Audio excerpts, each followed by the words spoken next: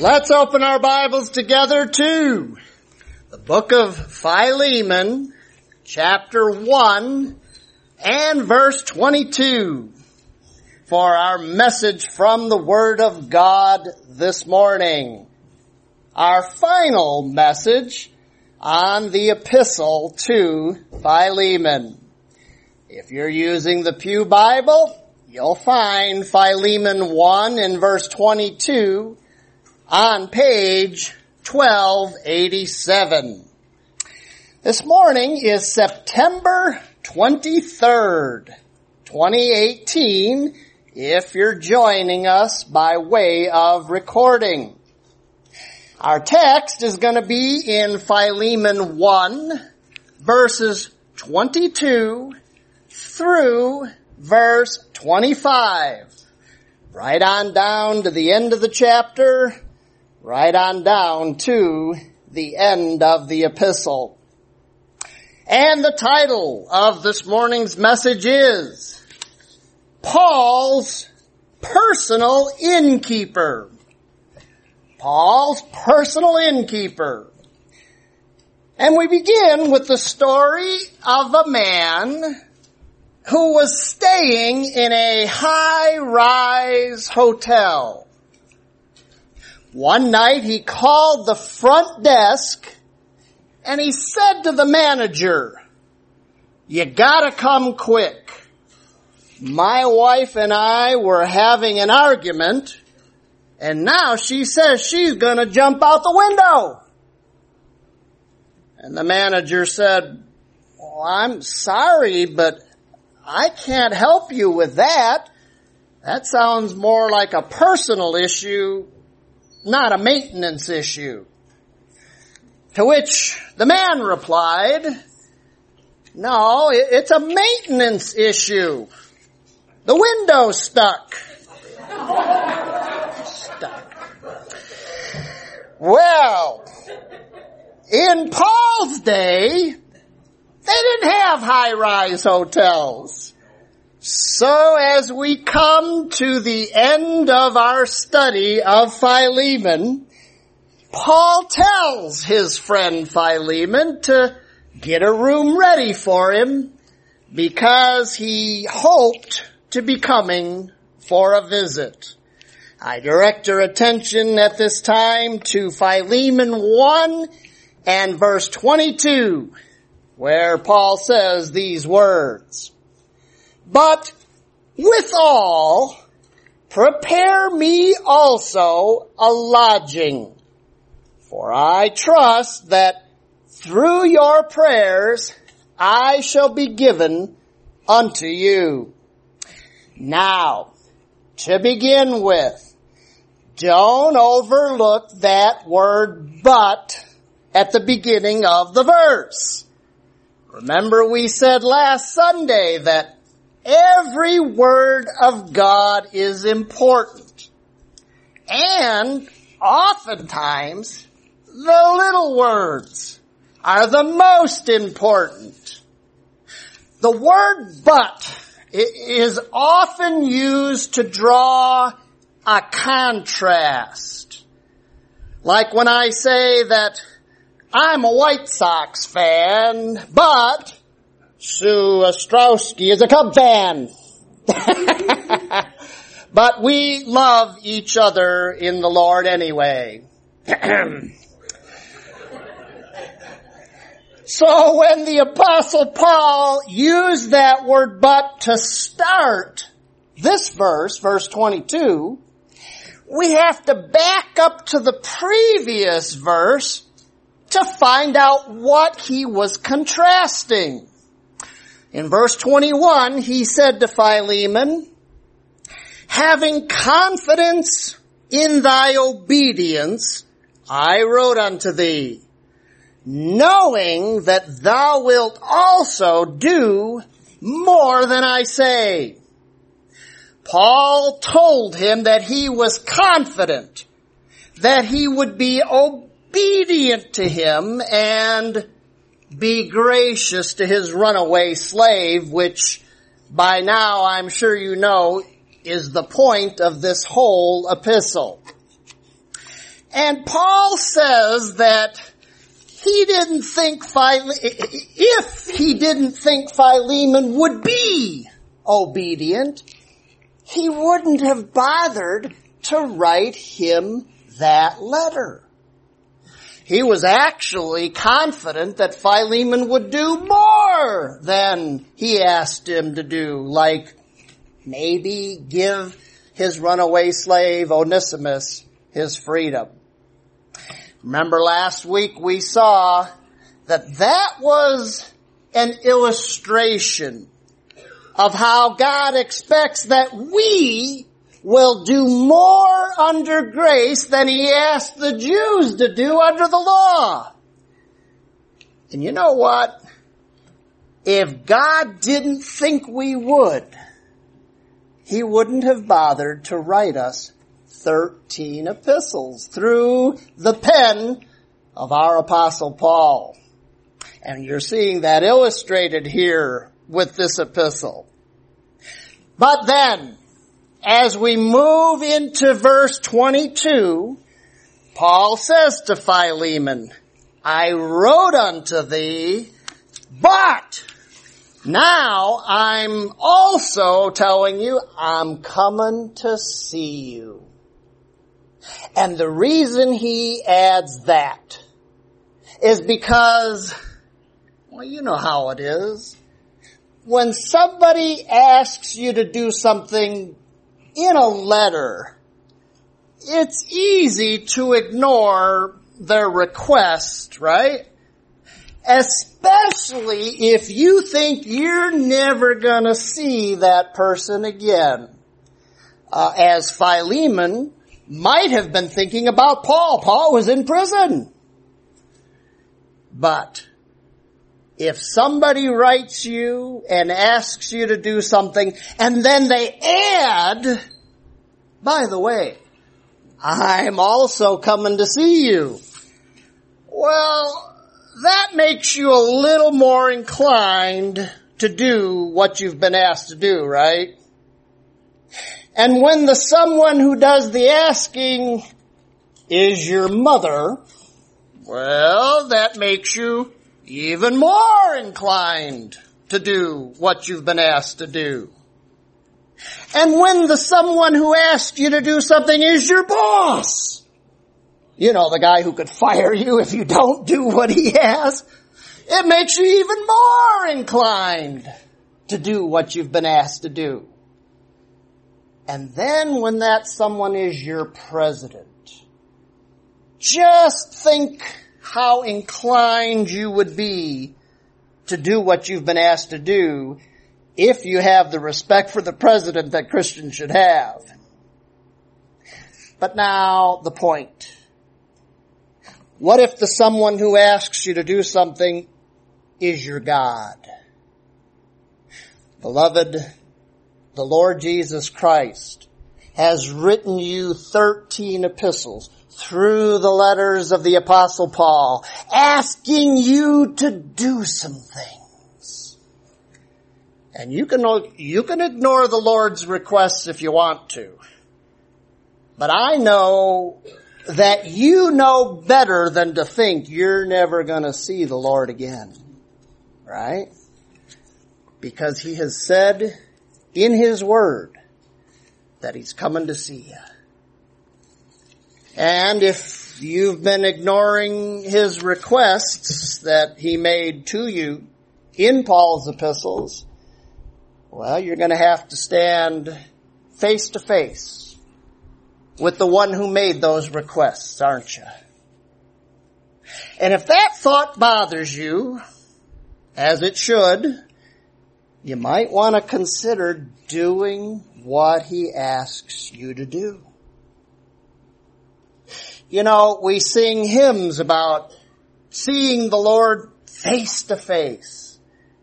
And it's true, that's going to be a glorious meeting for all of us. But there's a way that you can make that meeting more glorious than you could possibly imagine. And that's by doing your best to do what he says in Paul's epistles. Amen?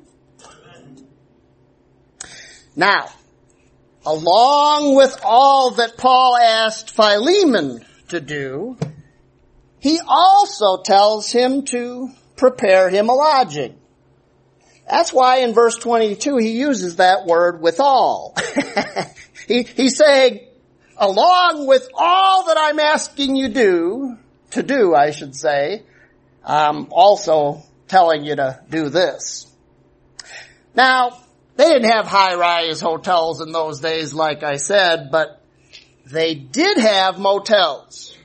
They were called inns, right? Look at your first cross-reference in Exodus 4:24. It came to pass, by the way, in the inn that the Lord met him. Speaking of Moses.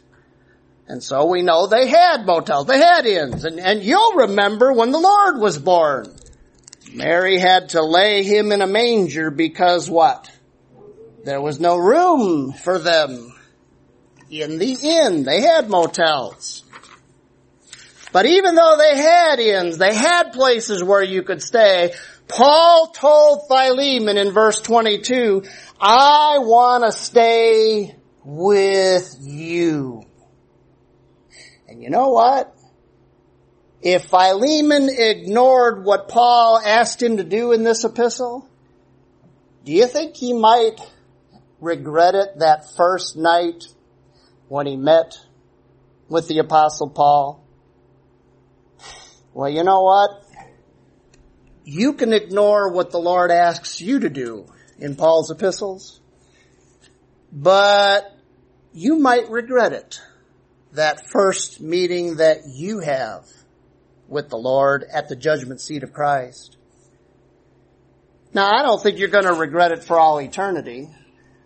I don't think heaven would be very heavenly if it was filled with regret. But I think maybe you might regret not doing what the Lord asks you to do when the Lord's handing out those rewards, don't you think? Why not decide you're going to obey Him the very best you can? Now, back in verse 22, when Paul says that he trusted that he'd be given to Philemon, I remind you where Paul was when he wrote that. He was in prison, right? If you forgot about that, look back at the first verse of this epistle, Philemon 1 and verse 1. Paul, a prisoner of Jesus Christ. Well, if Paul was in prison at the time, we have to ask what he meant when he said, I trust that I'll be given unto you. Well, that word trust sometimes can mean what it says in your next reference in Psalm 119:42, where the psalmist said, I trust in thy word. He's speaking to God. Well, there, obviously, the word trust means to put your confidence in something. The psalmist says, I have my confidence in the word of God. And that could be what it means here. I mean, maybe the Lord gave Paul his word that he'd get out of prison. But you know what? We don't have any record of that. We're just limited to what God tells us in His Word. So I think that the word trust here means to hope, like it did in your next reference, when Paul said to the Philippians in Philippians 2:19-23, I trust in the Lord Jesus to send Timotheus shortly unto you. For I have nobody like him, no man like-minded, who will naturally care for your state. Him therefore what does it say? Trust in yours? If it does, it's a misprint. Him therefore I hope to send presently, so soon as I shall see how it will go with me. Do you see how Paul says he trusted that he would send Timothy? And then he defines what he meant by saying he hoped to send them. So, when Paul told Philemon he trusted that he would be able to come and see him, I think he's saying he was hoping to come and see him. And I gotta tell you, if I was in prison, I'd probably be hoping that I could get out and go visit my friends also, wouldn't you? But if you look at verse 22 again, you'll notice that Paul said he trusted he'd get out of jail through the prayers of Philemon. And people have a lot of questions about how prayer works in the dispensation of grace. It's one of the questions I'm frequently asked at Berean Bible Society. So, let's talk about how Paul expected prayer to work in his case here. And how do we interpret the Bible here at Faith Bible Church? Isn't it by comparing Scripture with Scripture? Well, you know what? There's another verse where Paul says pretty much the same thing as this verse says about pretty much the same situation. It's in your next reference in Philippians 1, verses 13 to 19. Paul talks about my bonds in Christ. He was in prison.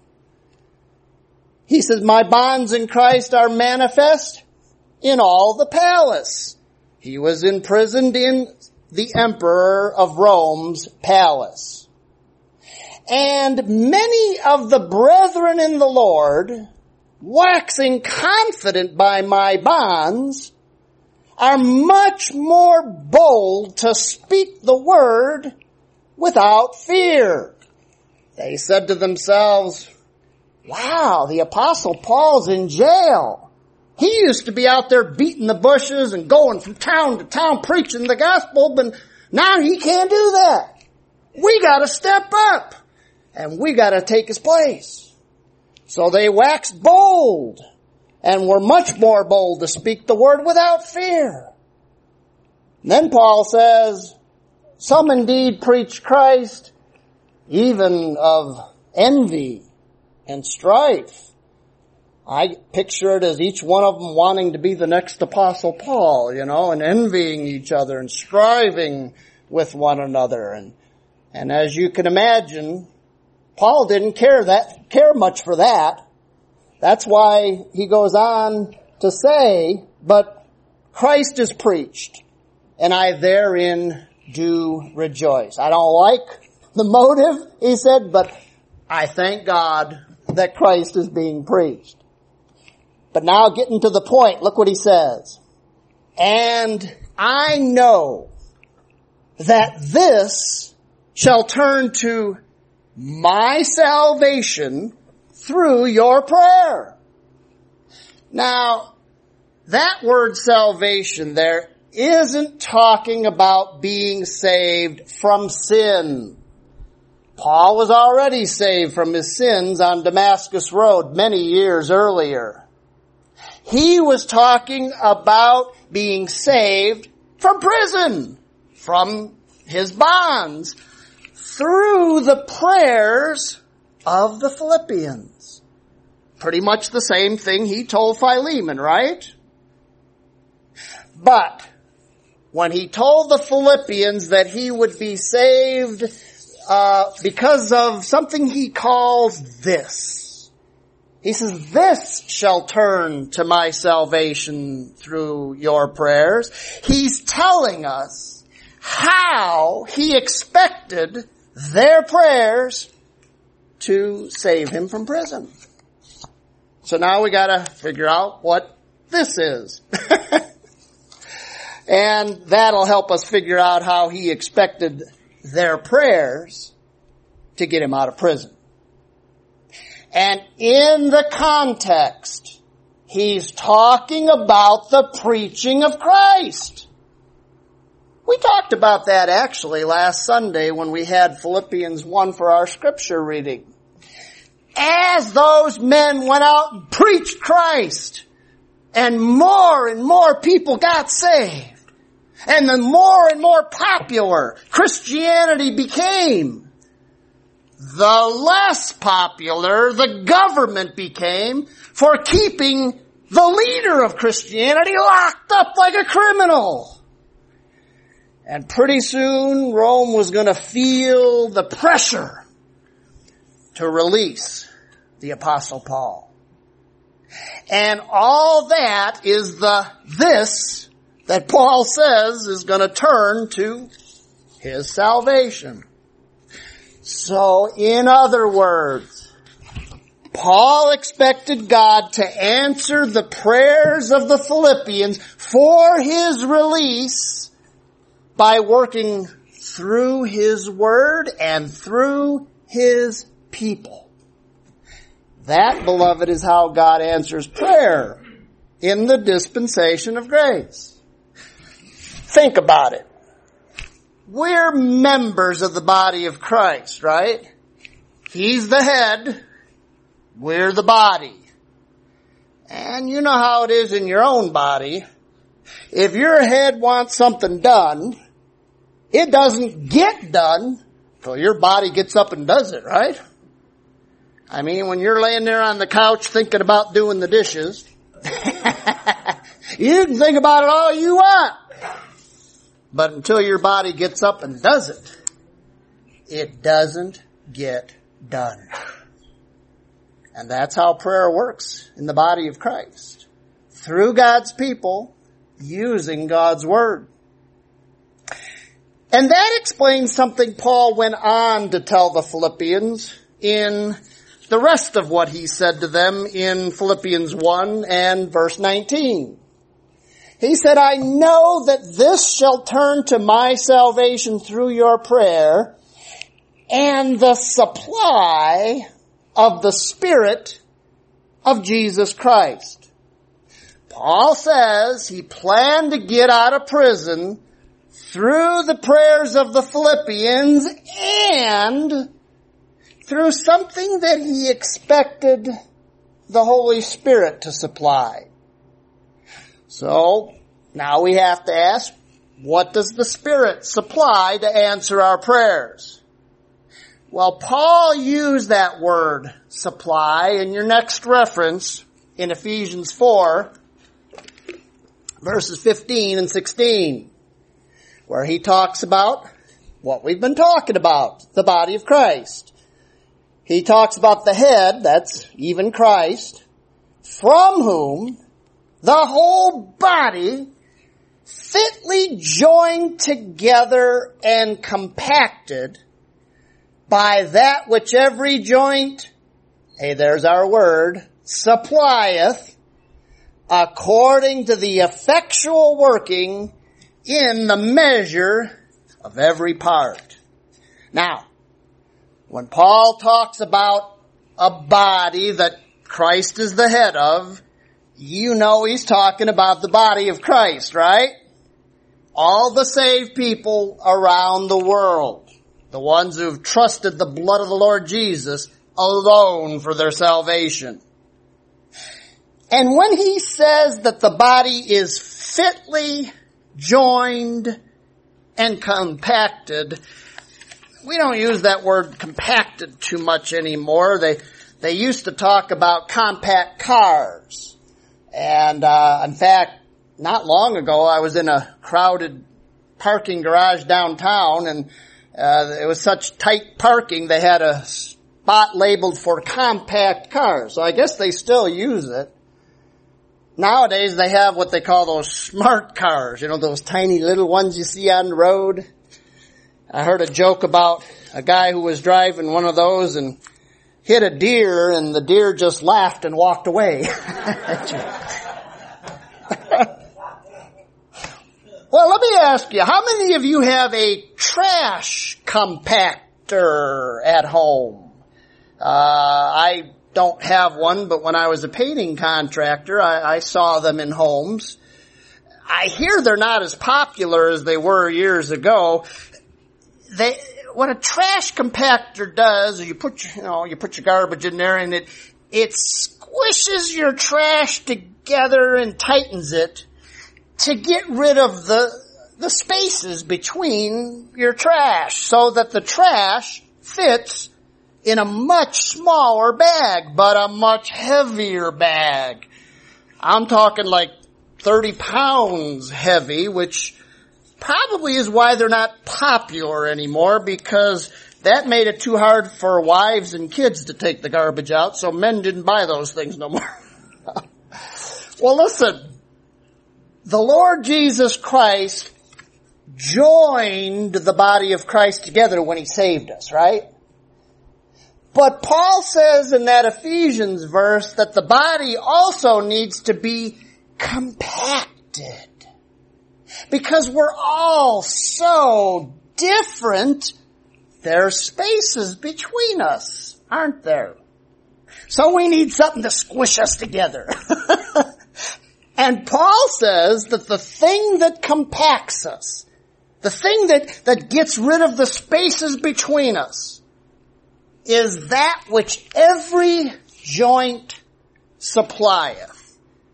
And you know what joints are. The joints of a body, your elbows, your knuckles, your knees, the things that connect your bones. You know, all the things that hurt in the morning when you wake up when you get older, right?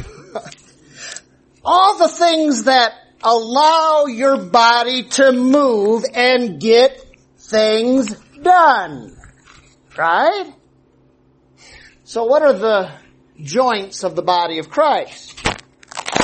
Well, in our scripture reading this morning in 1 Corinthians 12, we saw that some members of the body of Christ are eyes, some are ears, and some are hands, and some are feet.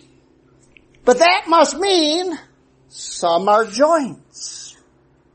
Some of us are the ones who get things done in the body of Christ. And don't just think, well, he's just talking about pastors and missionaries and Sunday school teachers. Do you know how many joints there are in the human body? No nurses allowed to answer. We have 2 nurses. At least 2. I couldn't believe it. There are 360 joints in your body.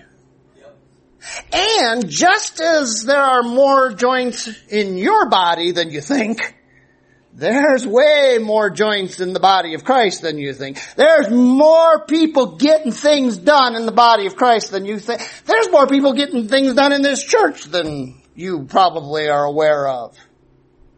So, the thing that the Spirit supplies to answer our prayers is the thing He supplies through us. Aren't we filled with the Spirit according to your next reference? Doesn't Paul say to the Corinthians, your body is the temple of the Holy Ghost, which is in you. We're the ones the Spirit uses to supply our answers to prayer. We're the ones who are the effectual working in the measure of every part. You know, the joints can't do anything unless the eyes and the ears and everything else are doing their part too. That's how God works to answer prayer in the dispensation of grace. And as we minister to one another's needs, it draws us closer together, doesn't it? It compacts us and gets rid of all the spaces between us. But now one more thing about prayer. Did you notice that Paul told Philemon, I trust that I'll get out through your prayers? Then he told the Philippians, I know that this will lead to my salvation through your prayers. Well, wait a minute, time out. I can take a time out. It's football season. What about Paul's prayers? What's he been praying for? We know that he hoped to get out, to go put a little pressure on Philemon to be gracious to his runaway slave. But how come he doesn't talk about praying to get out? Well, if you know your Bible well, you know the answer to that. It's in your next reference when Paul wrote to these same Philippians in Philippians 4:11, I have learned in whatsoever state I am, therewith to be content. The reason Paul wasn't praying to get out of prison, folks, is because he was content even in the state of incarceration. The Gray Bar Motel, they call it on the internet. He was sitting there in prison happy as a clam. Because he had learned that God could use him wherever he was, in whatever difficult situation he was in. Now, is there anything you can learn from that? The more you mature in Christ, folks, the more you become like the Apostle Paul, the less you're going to find yourself praying that God would get you out of your difficult situations. And the more you're going to be praying that God would use you in your difficult situations. Now that's not easy to get to, that point in your spiritual life. But it's called growing up in Christ. In fact, that passage in Ephesians 4 talks about growing up into Him in these things. It's called growing up in Christ and being the man of God, being the woman of God that He has called you to be. Alright, now that our book of illustrations has illustrated how prayer works in the dispensation of grace, Paul is ready to say hello to a few friends. Look at verse 23 in your Bible, and we won't spend too much time on these. In verse 23, he says, there salute thee, Epaphras, my fellow prisoner in Christ Jesus. Now listen, it is no accident that Paul mentions Epaphras right after talking about prayer, because look what he says about Epaphras in your next reference. Epaphras in Colossians 4:12, he wrote to the Colossians, who is one of you, a servant of Christ, saluteth you. Somebody who was always laboring fervently for you in prayers, that ye might stand perfect and complete in all the will of God. Now here, I want you to remember something that I've told you in the past in this study. History says that the Colossians had just gone through a massive earthquake, leaving a lot of them homeless and hungry. And I'll bet you Epaphras prayed about that. Prayed about their need for food and shelter. But we know how God answered his prayers about that, don't we? Look at verse 7 in your Bible, where Paul said to Philemon, in Philemon 1 and verse 7, we have great joy and consolation in your love, Philemon, because the bowels of the saints are refreshed by thee, brother. And remember, we talked about that. That word bowels means there's bowels. They would feed. We're talking about physical food there. And God answered the prayers of the saints for food and shelter after that earthquake through one of his people, through Philemon. And so that was a pretty easy fix. But listen, when it comes to standing perfect and complete in all the will of God, that usually takes a lot more doing, because it involves learning the Word of God and then learning to apply it to your life. So we read, when it comes to that, Epaphras was laboring fervently in prayer about that. But you know what? It's worth the effort. It's worth laboring in prayer for. It's worth learning the Word of God and learning how to apply it to your life, because that is the only hope you have of learning to be content in whatever situation you're in, whether it's prison or an earthquake or a hurricane or whatever it is that you're going through this morning. Next, in verse 24 in your Bible, Paul says hello to Marcus and Aristarchus and Demas, Lucas, my fellow laborers. Now, Marcus was just another name for a guy named John Mark. You know, the guy that Barnabas wanted to take along with him and Paul on one of their journeys. In Acts 15:37 and 38, Barnabas determined to take with them John, whose surname was Marcus. But Paul thought not good to take him with them, who departed from them from Pamphylia and went not with them to the work. Well, you know that story if you know the book of Acts. On an earlier trip, Mark left them in the lurch and left them hanging and didn't go with them when they needed him to the work. So Paul didn't trust him. But now, here at this epistle that he wrote years later, he calls Marcus my fellow laborer. That means that Paul, at some point, must have given Marcus a second chance.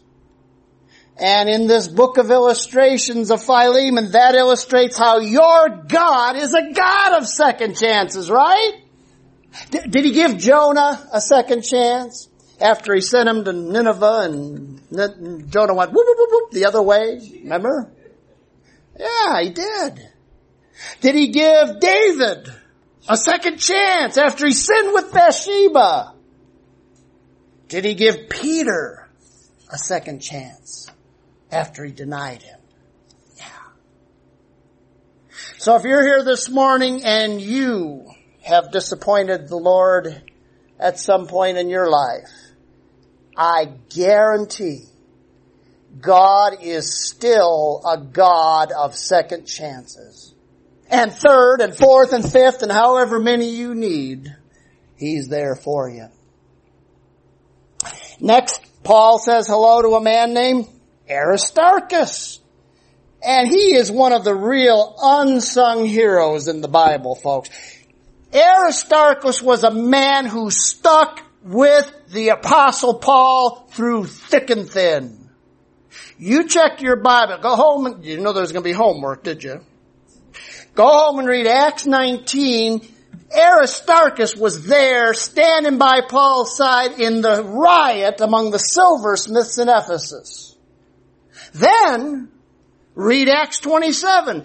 Aristarchus was with Paul on that ship when there was like a 14-day storm on the seas, and they shipwrecked. Aristarchus was there. Aristarchus illustrates how you should stand through with the Apostle Paul through thick and thin, folks. Because in this day of religious confusion, God needs men like Aristarchus. Men who will stand with Paul. That's what you're seeing illustrated here. Men who'll stand with Paul no matter how Satan opposes. And he's opposing plenty, I don't have to tell you. So let me ask you, are you an Aristarchus? Or are you a Demas, as it goes on to say in verse 24? You know what Paul said about Demas in his last epistle, don't you? Look at your next reference in 2 Timothy 4:10. Demas has forsaken me, having loved this present world. Is your love for this present world greater than your love for the Lord and for the Lord's apostle? You don't have to tell me. That's something you should probably pray about. Finally, Paul says hello to Lucas. You know him as the Apostle Luke, who wrote the Gospel of Luke and the book of Acts. Now, Luke was what we call a kingdom saint, a member of the kingdom church of Jews who's going to reign with Christ here on earth during the millennial kingdom while we're reigning over the angels in heaven after the rapture, right? If you know your Bible, you know in the book of Acts, Luke traveled with the Apostle Paul because of what he did for a living. Look at your next reference in Colossians 4:14. Paul says Luke is the beloved physician. Luke was a doctor. And after the gift of healing faded away, as it did, you can chronicle it in Paul's epistles, Paul needed a doctor. For all the aches and pains he got from all the beatings and all the stonings that he went through so that you and I could have these epistles. Luke's help was just what the doctor ordered. Ba-dum-bump. It was just what the doctor ordered when it came to helping Paul minister to the Gentiles, even though his ministry was to the Jews. And his message to the Jews was very different. Now, is there anything you can learn from that when it comes to Christians who are not in what we call the grace movement? Beloved, do not ever get to thinking that we're all there is, that the grace movement is all God cares about, and don't get to be where you're not praying for other ministries. And some people, I know people that pray for ministries that don't know how to rightly divide the word of truth to fail. No! You know what the Lord would say about something like that? Look at your last reference in Luke 9:49 and 50. John said, Master, we saw one casting out devils in thy name, and we forbade him, because he follows not with us. And Jesus said unto him, cut that out.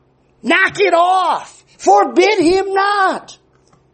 For he that is not against us is for us. And that's true for every ministry that preaches the blood of the Lord Jesus Christ, folks. You're never going to find a ministry that agrees with you on everything.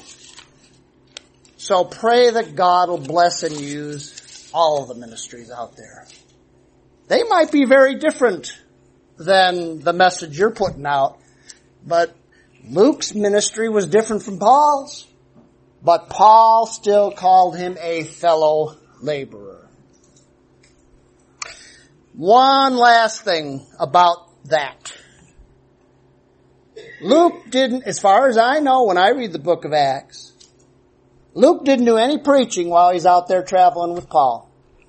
He just did all the doctoring. And yet, Paul calls him a fellow laborer. You know what that means? That means no matter what you do in the body of Christ, in God's eyes, you're a fellow laborer with pastors, teachers, missionaries, and whoever else you might think are God's only laborers. God says otherwise. And then finally in verse 25 in your Bible, Paul ends this epistle by saying, the grace of our Lord Jesus Christ be with your spirit. Amen.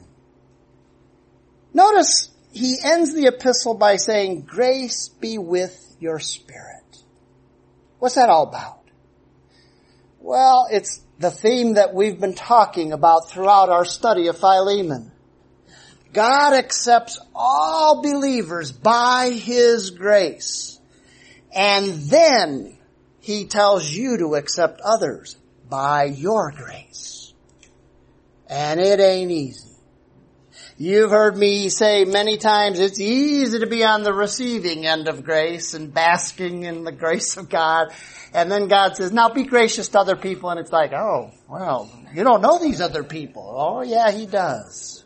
Yeah, He does. And it's what He's called on us to do. In all of Paul's epistles. Aren't you glad we study Paul's epistles here at Faith Bible Church? Heavenly Father, we're thankful for this epistle that has so well illustrated the things that you're doing today and what you expect of us. Father, I do pray that you'll use us to minister to one another's needs and draw us closer together by doing that. I pray it in the name of the Lord Jesus Christ. Amen.